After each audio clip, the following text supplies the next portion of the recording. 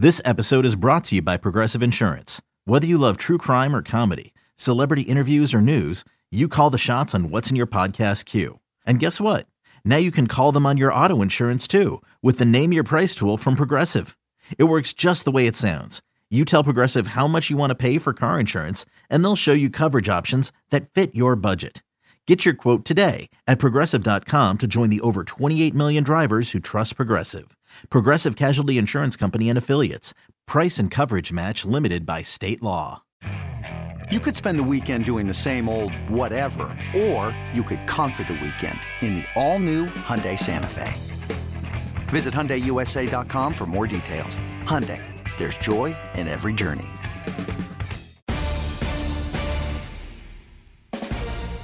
Welcome to the first ever bonus edition of Take Command, our bonus mailbag episode. Today, we don't really actually have a mailbag question. We just have a topic we're going to chop up. Sometimes it'll be just extra things from our notebooks. Sometimes it'll be questions from you. You can leave questions as YouTube comments at 1067 The Fan, at Craig Hoffman, at the Team 980. You can also leave your questions as a review of the podcast on Apple Podcasts, Spotify, your favorite podcast apps. We'll be going through those, answering some of these in our off day episodes. No days off, Logan. That's what we are. Grind culture. No days off. That's right.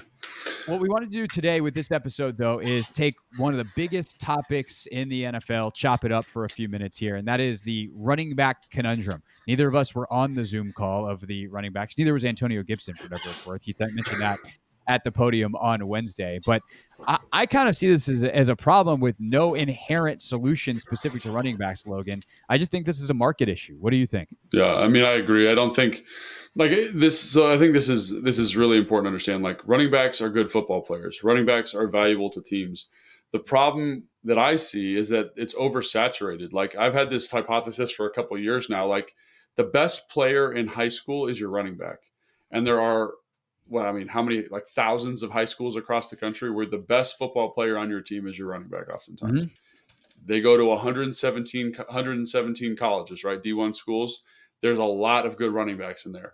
All those dudes go to the NFL. Like, it's just a pool that is saturated with good football players with a lot of experience who are tough, smart guys who can get it done. So I think that, to me, is the issue. It's not like I don't think Saquon deserves, $24 million or whatever he wants. Like, he deserves as much money as he possibly could ask for, right? But the problem is the market with the team, the injury history of the position, I think is something that can't be overlooked. Like, quite frankly, like, why am I going to invest in something that the success of that position is so heavily predicated on the offensive line and offensive scheme, and they get hurt like frequently, and it's not their fault. It's just the nature of the position. So I don't think there's any kind of reasonable solution to it. I've heard some kind of crazy stuff kicked around, but until running backs in college aren't as good, like, this is going to be an issue. Yeah. And the problem is despite how elite a guy like Saquon is, the drop off between him and the next guy, and especially if you can get two of the next guy, is not worth the pay discrepancy of paying him elite running back money. The one solution I have come up with, Logan, is something that would affect all positions, which is a fix/update to the rookie scale. To say, if a rookie because remember, rookie salaries are not that old.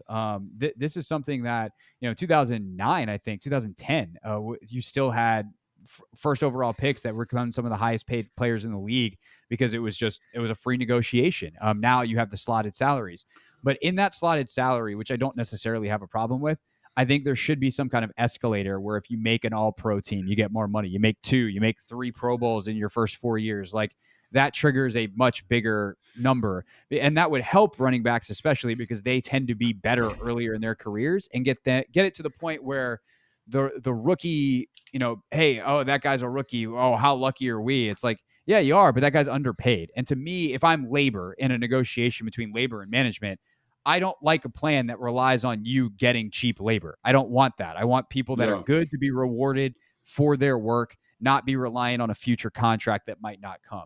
That's about the only thing I can think of that would work. Other than that, I just kind of think it's the nature of the position, and the data says what it says. Well, they do have that. They have player performance bonuses, which is something that I had when I was playing, right? Like, if you play a certain percentage of the snaps, if you have a certain number of receptions, you get bonuses. So Alfred Morris got a big check in 2012 off that. Yeah, it was kind of almost more than his actual salary. So yes, it's there are things in place to help players in those situations, obviously. But you really can't help them as much as they deserve. Like, who was the running back for Jacksonville a couple years ago? It's not Brian Robinson. It's something Robinson. Yeah, I know who you're talking about. Yeah. I mean, he was like a 1,500-yard rusher. And so he plays out his rookie deal, and he's like, James Robinson. Yeah. There we go, Nick. That's why you get paid the big bucks, bud. Performance bonus right there. Producer performance bonus. Yeah. But he plays for 3 years. He's 1,500-yard rusher. He almost leads the league in rushing twice in that time. And he's out of the league now, or he's a backup someplace, right? So